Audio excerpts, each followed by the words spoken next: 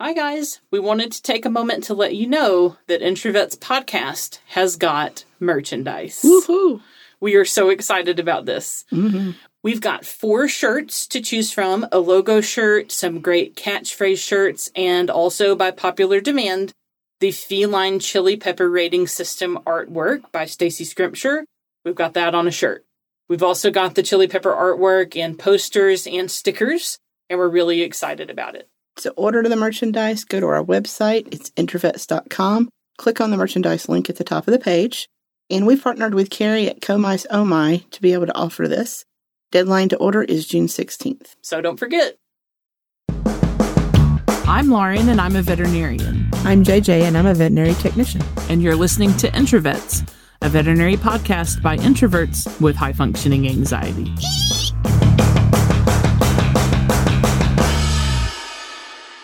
Welcome, everybody, to Introvets Podcast. Good morning, good afternoon, hello. JJ and I are recording together in the podcasting closet, which she has added more decor to since the last time I was here. I unpacked some boxes. It is, like, we need to post some photos of this because it is, you know, something else. It's my childhood. Mm-hmm. There's a lot of stuffed animals, lots of, like, Star Wars themed stuffed animals, and they're all staring at me, and their eyes follow you when you move. I got an Angry Bird stuffed animal staring at me with some eyebrows right now. I know. Have I ever told you about when I was a kid? Like, I used to have a big I still do. Have a big problem with worrying that objects are mad at me. Have I ever told you that? Mm-mm. Yeah. When I was a kid, and I had, like, a lot of stuffed animals, I would worry that, like, the ones that I wasn't playing with would feel like... Left out? Correct. Yeah, I had similar. I don't know. I had a... I don't know if that's... I think that might be pathologic. I don't know. If you see... Like Garfield up there with the busted eye. Uh-huh. I had that thing when I was a kid, and like I made it a fake litter box. Okay. And it had a blanket. Yeah. And it had fake little food bowls. And I told it, I wanted my parents to get me a pet carrier to put him in because I couldn't have a cat. He was my cat. Yeah. And he was I still have him. His tail's been sewed back on. He's missing part of his eye, but that was my pet. He's still kicking. He's still kicking. He looks a little rough, but... a little bit. Yeah. He old, that's for sure. Oh, gosh. Okay. Well, so, back on topic. So today, we are going to tell you about some important studies that have come out. And then we're going to give you an important update from the FDA. And then we're also going to go back and revisit a couple of cases that we have presented before to give you important clinical updates about those disease processes. So buckle up, because it's a Did You Know episode. JJ is going to start us off. All right. So the first thing we're going to talk about is how does attire affect a client's perception of veterinarians, which I find this kind of interesting. Attire, like clothing. Yeah, not like a tire. Not like a tire. As far as my accent coming out. Yeah, it was a little. My attire. Attire. I wrote the outline, and at first I was like, what? What are you talking about? Oh, shit. Attire. I got you. Yeah, okay. Ben likes to clue me in every now and then with my Hueytown shows. So, yeah, it's not a tire that you roll around in a car on. Inflate. It's a tire that you wear. Your attire. Mm-hmm. Or your fit. The young kids are calling it fit. Like, instead of outfit, it's just fit. I'm too old for that. I don't know what you're talking about. I got it from TikTok. I don't know either. Good Lord. Okay. So anyway. So there was a study published in 2020, the year of our loveliness. Our pandemic. Yeah. In the Veterinary Journal. So 505, that's an interesting number, clients completed a survey regarding veterinary attire, and the clients viewed faceless models in different attire. Overall, the clients felt more comfortable with and had more trust in the competency of veterinarians who wore surgical strubs, which, I'm all for because they're comfy and they clean well and they dry fast. I have a lot of thoughts about this study, but go ahead and finish sharing the findings, and then we'll talk about it. Clients felt less comfortable with and had less trust in the competency of veterinarians who wore business and casual attire. White lab coat increased client comfort and trust in competency, no matter what else the veterinarian was wearing. and scrubs plus a white lab coat combination scored the highest. So, like, in the hierarchy of veterinary attire, as far as clients' perceived competency and their level of trust, scrubs plus white lab coat was, like, at the top. Then scrubs only, and then casual outfits were below that, even if they had a white coat on. And then, like, the white coat added something no matter which outfit they were wearing. Yep. So I thought this was interesting. So I'm actually relieved by the findings of this study because scrubs plus a lab coat is like my preferred attire, or in the summer in Alabama, just scrubs, because damn, y'all, it gets hot here and I can't deal with it. Like having a long sleeve thing on in the summer, I just can't. I can't handle it, especially like if I'm at the ER and running around, like there's just no way. So I'm relieved because in veterinary school, we always had this, like, this idea beat into us that was like, you always have to wear professional clothing, to the point that, like, at Auburn, there is a dress code where you have to, like, the men have to wear, like, a shirt and tie to class, which I think is bonkers town. Like, it's completely ridiculous. And the women have to wear, like, you know, what they call, quote, business casual. And I was like, I can't deal with this, especially to class. Like, you're not dealing with animals. But then when we got on clinics, it was like, look, I cannot afford to keep replacing these clothes, man. Like, when you're down on the ground rolling around, the dog is like, you know, alligator roll, scratch, you know, vomit, pee, like the stuff that you would just get on your clothes. Like, scrubs are made to, like, tolerate that beating and go through, like, a washer dryer with bleach and stuff, and, like, dress clothes are not. Yep. So, I've always been freaked out by that. And I've never understood, just comfort-wise, like, how other women can wear, like, heels and stuff in clinics. I'm just like, I can't do this. In my, okay, so in veterinary school, on rotations, you were not allowed to wear tennis shoes. You had to wear dress shoes all the time. Like, it was in your stuff, like your syllabus or whatever for each rotation would be like, you will be deducted a letter grade if you were ever caught wearing non-dress shoes, with the exception of being like, if you're standing in surgery or whatever. It made me so frustrated to the point that eventually, like, as it got longer into clinics, I just started wearing tennis shoes and dared anyone to say anything about it. Because, like, I have terrible plantar fasciitis, and if you think about being on clinics, you are standing all the time, running around all the time, doing that in flipping heels. No, I can't. Some people did it. Congratulations to them. But, like, I do not have the body that is built for this. Like, I finally was just like, yeah, you know what? Take a fucking letter grade. I don't give a shit, you know, like, at this point. So anyway, clearly I have not emotionally recovered from that. I have a lot of built up resentment still. But anyway, like, that carried over into practice. And at first I did try to wear, like, a business casual and have a lab coat on. And then when I'd go to surgery, I'd try to change into scrubs. And it was like, like, no, I'm not. I made it like 2 months. Ain't nobody got time for that. I don't have time for it. Now, I do worry that, like, if you were doing a lot of surgery, like abdominal surgery, like bone surgery, like major type of stuff, that the scrubs that you're wearing to see patients in probably should not be the scrubs that you do surgery in. Is that the reality, though? It super is. But, like, I think it is something for us to keep in mind. Like, we should probably have, before you go into major surgery, you should probably change into completely brand new scrubs before you scrub in and wear your gown and everything. Like, you probably should do that. But, like, as far as getting on the ground and messing with animals and getting just, like, bodily fluids and gross shit all over you, like, scrubs are designed to take a beating and still, like, hold up. And so, anyway, dress shirts are not. Absolutely not. And, I mean, I've worked at places where the doctors wore business casual and when they wore scrubs, and they always seem happier when they wore scrubs. But yeah, I don't think I could hack doing nice dressy stuff at work. It's just, well, and I have always felt like in some ways it's discriminatory, especially when I think about women like myself who have non-traditional body types, or, like, body types that are not like the ideal of like traditional white beauty standard or whatever. Yeah, you can't hop down to the thrift store and find something that'd fit you perfectly. Yeah, and like what they call straight sizes, which is basically like anything from maybe like a 14 and down, or depending on the store, maybe like an 18 and down.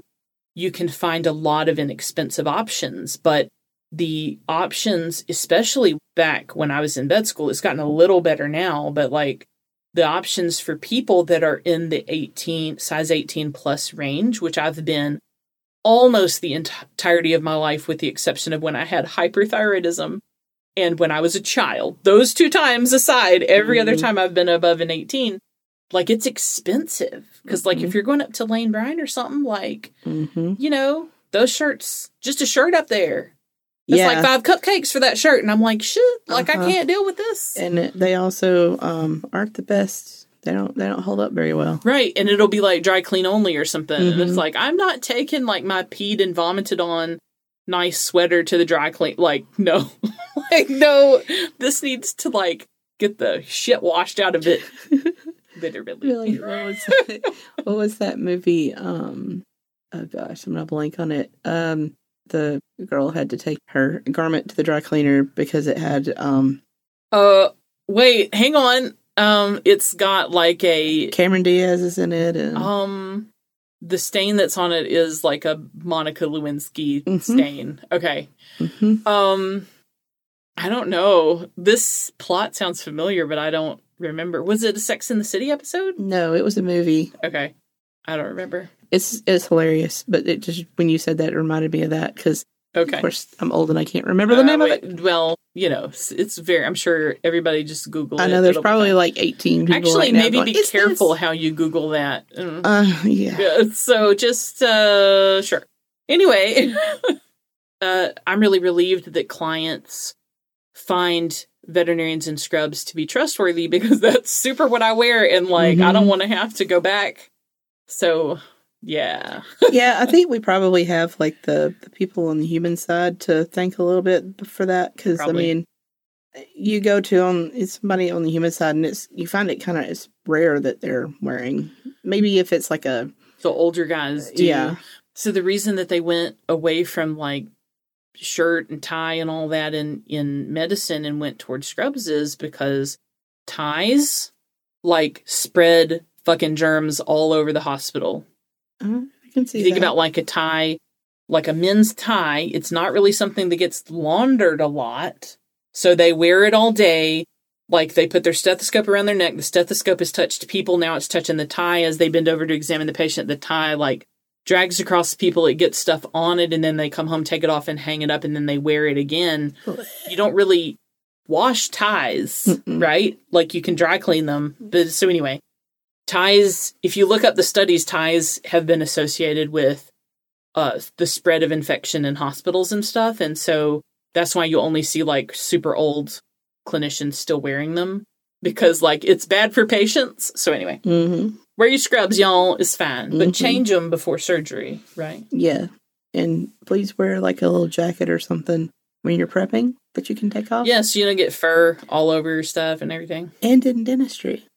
Oh, definitely. Yeah. If you're in dentistry, you need to be wearing protective equipment, because you think about, you're getting all of that gross shit aerosolized. You don't need to be breathing it in. You need to be wearing a filtration mask. You need to be wearing eye protection, and you need to be wearing something covering your stuff that goes immediately in the wash, because I mean, you're just getting showered in bacteria. Yeah, it's gross.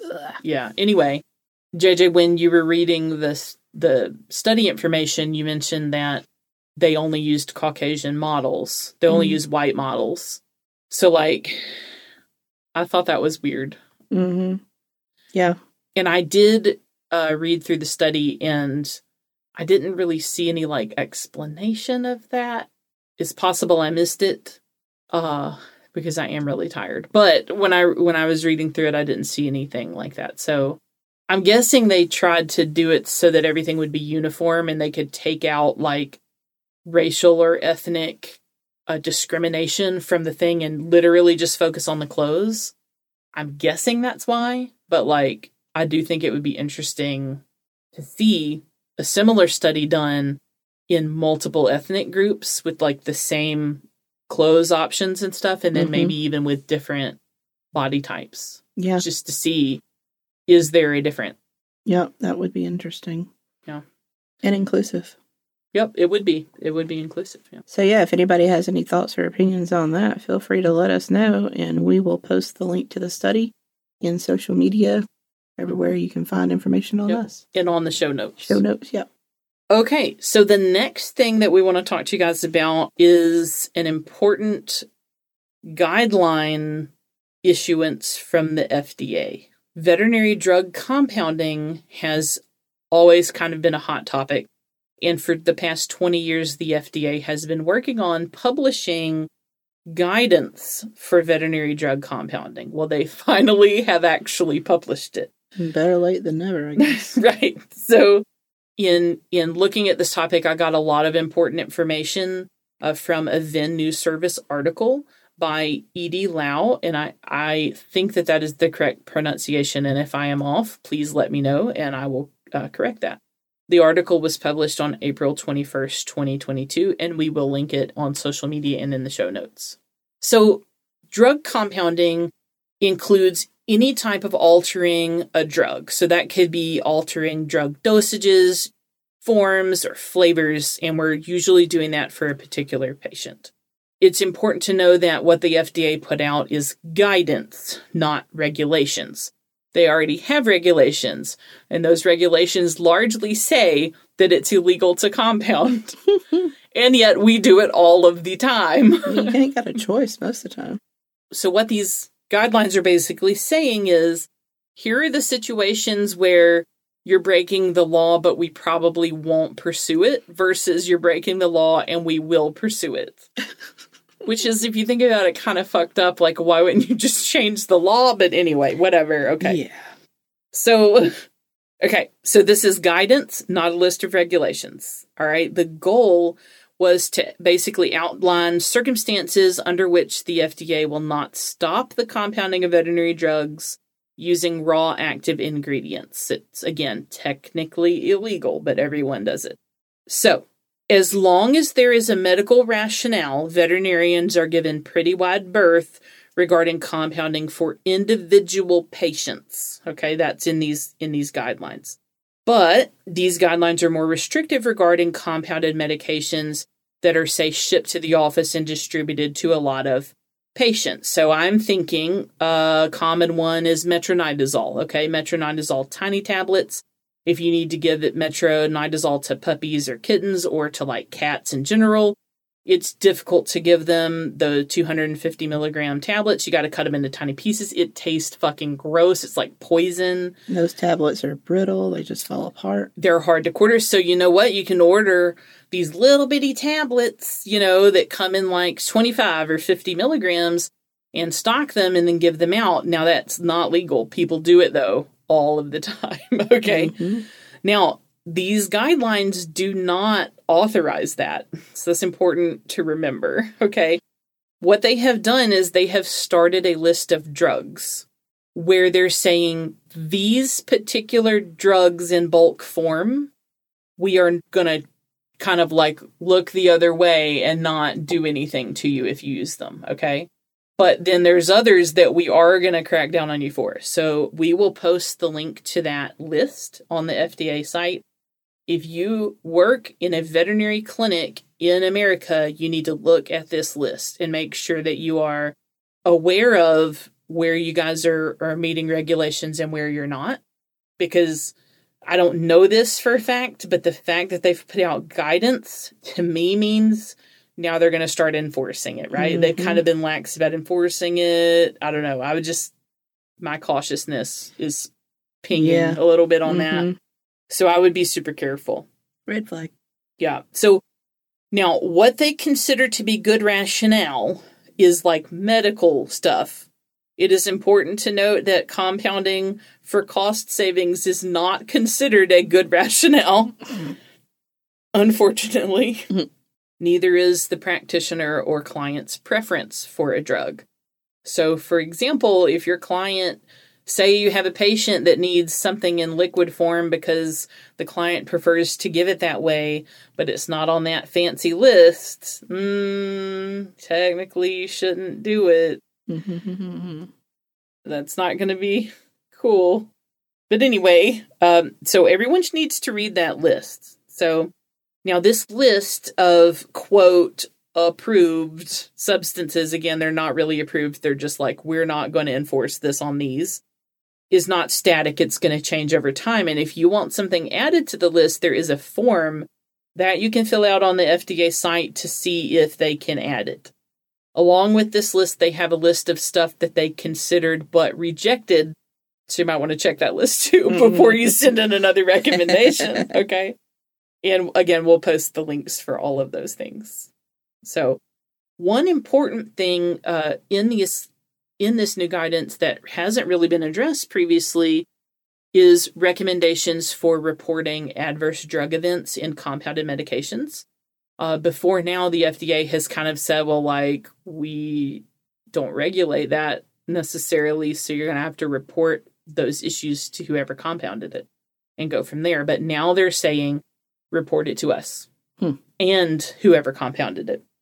And there is a new form to do that. It's Form FDA 1932A that is available online. So if you guys are seeing medication reactions in patients on compounded medicine, that includes treatment failure. So if you have something compounded and the animal is not improving like you expect, and changing to a non-compounded formulation works instead, that is technically an adverse event and it does need to be reported.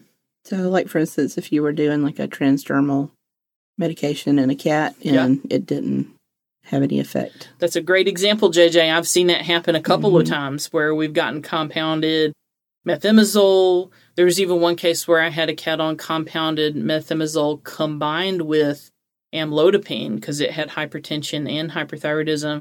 And that cat did great for like a year and a half. And then all of a sudden started doing terrible and it wasn't absorbing the meds anymore. And when we switched the cat back to oral, it went back to normal. So, so now under this new guidance, if that case had happened now, I would need to fill this form out and let them know about it.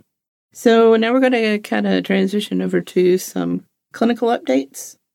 And the first one we're going to talk about is heat stroke. So we presented the case of heat stroke in a dog last season. It aired on September 1st, 2021. It was titled That's Uncool, which, that's kind of funny. Sorry. Didn't mean to make that pun, but it did happen. Probably in bad taste. Okay. I think it's funny. So listen to that episode if you want a detailed review. We're not doing a whole case on it. Right. We're just giving a couple updates. Exactly. So those updates are cooling methods. Best practices include misting the patient with cool but not cold water and placing them in front of a fan. Wet hair can act as insulation, so a thick coat might need to be shaved. You know, and if it's an emergency, do what you got to do. Yep. So those are things that are recommended. Let's talk about what's not recommended anymore. That would be ice packs, ice baths, cold water enemas, gastric lavage, placing wet towels on the patient. It slows evaporative and radiative cooling. Placing rubbing alcohol on the foot pads, pinna, or other thinly haired areas. So this is something that I know was ingrained in me when I was in school. Yeah. That and throw them a bowl of cold water. Right. We're not going to do either one of those things anymore, JJ. No, we always have to change things. And the alcohol thing has kind of been going back and forth for a while. But when I was reading the sources, it was pretty definitive. Like multiple ones were like, don't do this anymore. Don't do it. And here's why. Promotes peripheral vasoconstriction, which limits the patient's ability to dissipate heat. It will absorb the alcohol systemically. So in one source that I found for this update, they said that the alcohol might even become systemically absorbed because when patients are in heat stroke, they are extremely vasodilated, okay? And that vasodilation from the pathologic effects of heat stroke might actually cause systemic absorption of the alcohol. That was one source that said that, but multiple sources talked about not using it because the alcohol can then create vasoconstriction, which will minimize the heat dissipation. That makes sense. So anyway, both of those reasons is that's why we don't want to do it. That's scary. Yeah. Of course, corticosteroids are not recommended for heat stroke because there's no proven benefit and because of GI irritation or bleeding. And this is also interesting. It's a good idea to use a sterile technique when dealing with these patients. They can become very immunocompromised. Yep. So you don't want to introduce anything that's going to come back and bite them in the butt later. Right. I would treat them like a parvo patient. Wear gloves and a mask. You know, if you're messing with their catheter, make sure that you're washing your hands first. You know, like all of those important things. Just they're not immunocompetent, these guys. Yep. Got to protect them.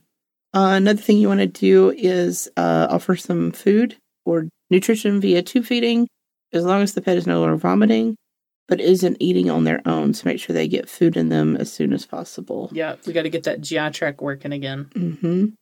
And pain control, preferably with opiates. Yeah. Yeah, you wouldn't want to use NSAIDs in these patients because they generally get the bloody vomiting and diarrhea. I think that would be like an ulcer recipe. But these guys are painful, and we know that from heat stroke victims, heat stroke victims. So yeah, I definitely, after looking at those updates, will adjust how I treat heat stroke moving forward for sure. The wet towels thing was also really surprising because for probably, I don't know, solidly the last 5 years, that had been what I was hearing at CE, like cover them with wet towels. But now it's like, actually don't do that because you might be preventing heat dissipation. So mist them with cool water, slap them in front of a fan, get those IV fluids going. Yeah. Lay them on a cool surface. Don't submerge them in ice water, okay? Yeah, if you have plenty of ice packs that you've been saving that you can't use anymore, you can put them kind of where the inflow for the fan is. Sure. And it'll help cool that air. Yep. But you can also, what I've done is laid them kind of adjacent to the IV fluid tubing to try to help keep the IV fluids cool. But, you don't want them like ice cold either because we're trying to minimize giant swings. We just want to get them cooled down to like 103.5, something like that. We don't want to put them at 92 or whatever. No. So for those updates, we got some sources together, and we will put those in the show notes and on social media, as always. And then the last clinical update that we have for you has to do with diabetes monitoring in cats and dogs. Now, we haven't really covered dog diabetes as a separate case yet. I'm sure we will. But we have covered diabetes mellitus in cats. That was in season 1, the episode titled The Nifflers of Disease. that debuted on June 3rd, 2020. In that episode, we briefly mentioned continuous glucose monitoring as like the possible answer for the future of diabetes management. And the future is now. The future is now. So these devices are becoming super common. Okay, so like if you have a diabetic patient that lands at the local ER here in Huntsville, it's getting a Freestyle Libre put on it. Okay, like it will. All right.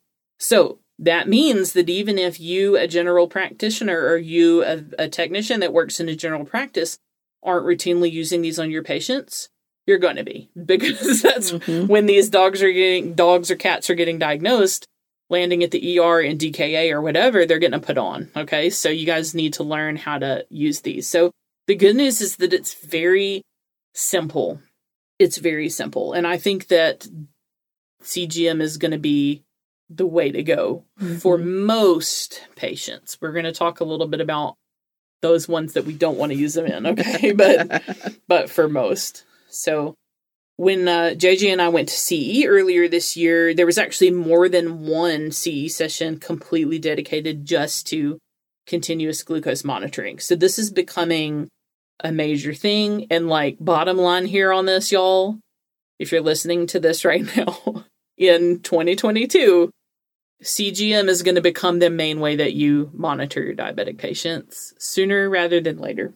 So continuous glucose monitors, or CGMs, are super easy to use.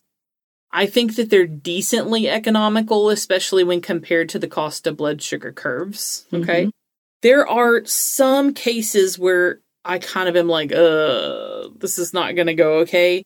Most of them, I feel like, are in the cases where I know that the owner is going to try to micromanage this. And instead of using the CGM like I ask them to, tell them to in the go home sheet, tell them to in the waiver that I have them sign, tell them to in the multiple emails I send, even with all of that, some people just can't take it and they want to decrease the insulin on their own, or worse, increase the insulin on their own. Mm-hmm. And so client selection for this is, I think, really important. You have to look at these people and be like, look at my face.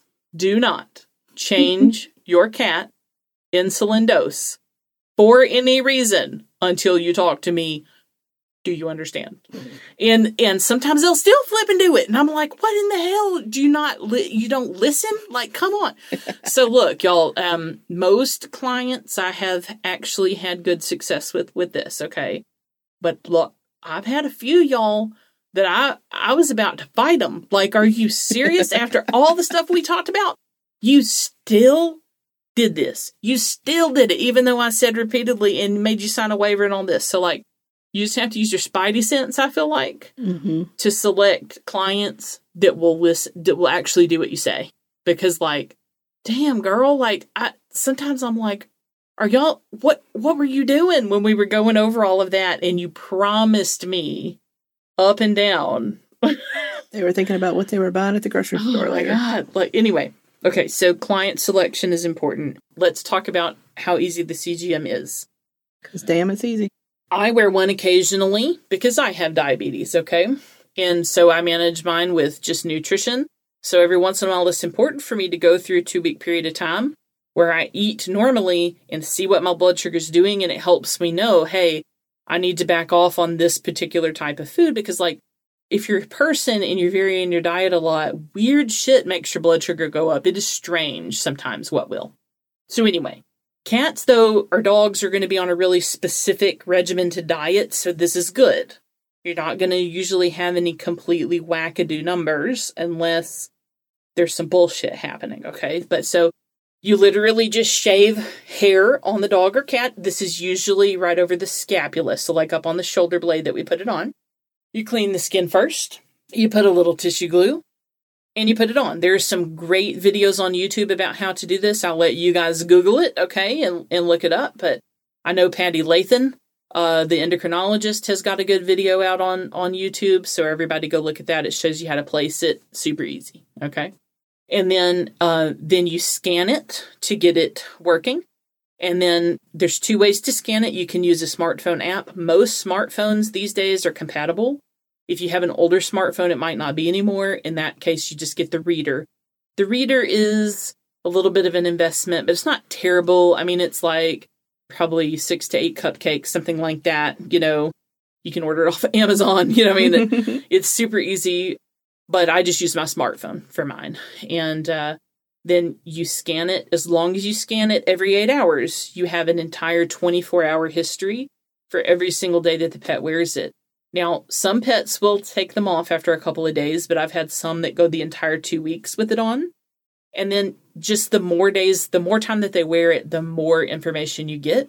So you can take a look. And remember, when we're treating diabetes in animals, this is different from people, but in animals, when we're treating diabetes, we're looking for 2 things. Not creating worse shit with the insulin we're giving them, aka hypoglycemia. Okay, so we don't want to make them hypoglycemic. And number 2, controlling their symptoms, right? So making sure they're no longer PUPD. Making sure that, to the best of our ability, we have them controlled enough so that their polyneuropathy can improve, if it will, because in some cases it won't. So that's really what we're looking for. You're not wanting the CGM readings to all the time be perfect. You're just wanting it to never be too low and for the pet to have good controlled clinical signs and for it to not be like 500 all the time or something like that, right? Yeah. So we want to not be perfectionistic, and that's why client selection is so important. But anyway, when I was at a CE talk with Dr. Lathan, she was saying that what they're seeing is a lot of these animals will drop low and have their nadir or the lowest point of the day overnight, which is not something that they had previously suspected would be the case. So that's one of the important things about using the CGM is that you can get a more accurate nadir than a blood sugar curve in the clinic, and even more accurate than a blood sugar curve in the home environment, because most owners are not going to wake up at 3 a.m. to do a blood sugar check on their animal. So, in closing, if we're thinking about a hierarchy of blood sugar monitoring for our diabetics, the gold standard would now be a continuous glucose monitor that they're wearing, okay? Next would be a blood sugar curve administered by the owners at home. Next would be a blood sugar curve administered at the clinic. The reason home is a little bit better is because it's decreased stress and more of a time frame, because clinic hours are kind of limited sometimes. And then a spot check is a no. Nope, we're not going to do that. The only reason that I would ever spot check an animal would be like, say I have a patient I just recently started on insulin and I'm like a little worried they're hypoglycemic. I'd spot check them and just see, okay? But I would never, ever use a spot check to increase the insulin dose ever for any reason, okay? Never, ever. Never, ever, ever, ever, okay? If you spot check and they're super low, like 40 or something, you could probably reliably use that to decrease the dose of insulin, but I would still argue that you need a curve or some more information. But like, never, ever have an animal come in, do a spot check and be like, oh, it's 300, we need to go up. No, because you don't know where that animal's nadir is. Okay, I will now step down off the soapbox, JJ. Sorry. All right, well, so those are our clinical updates. JJ, what do you think? I like them.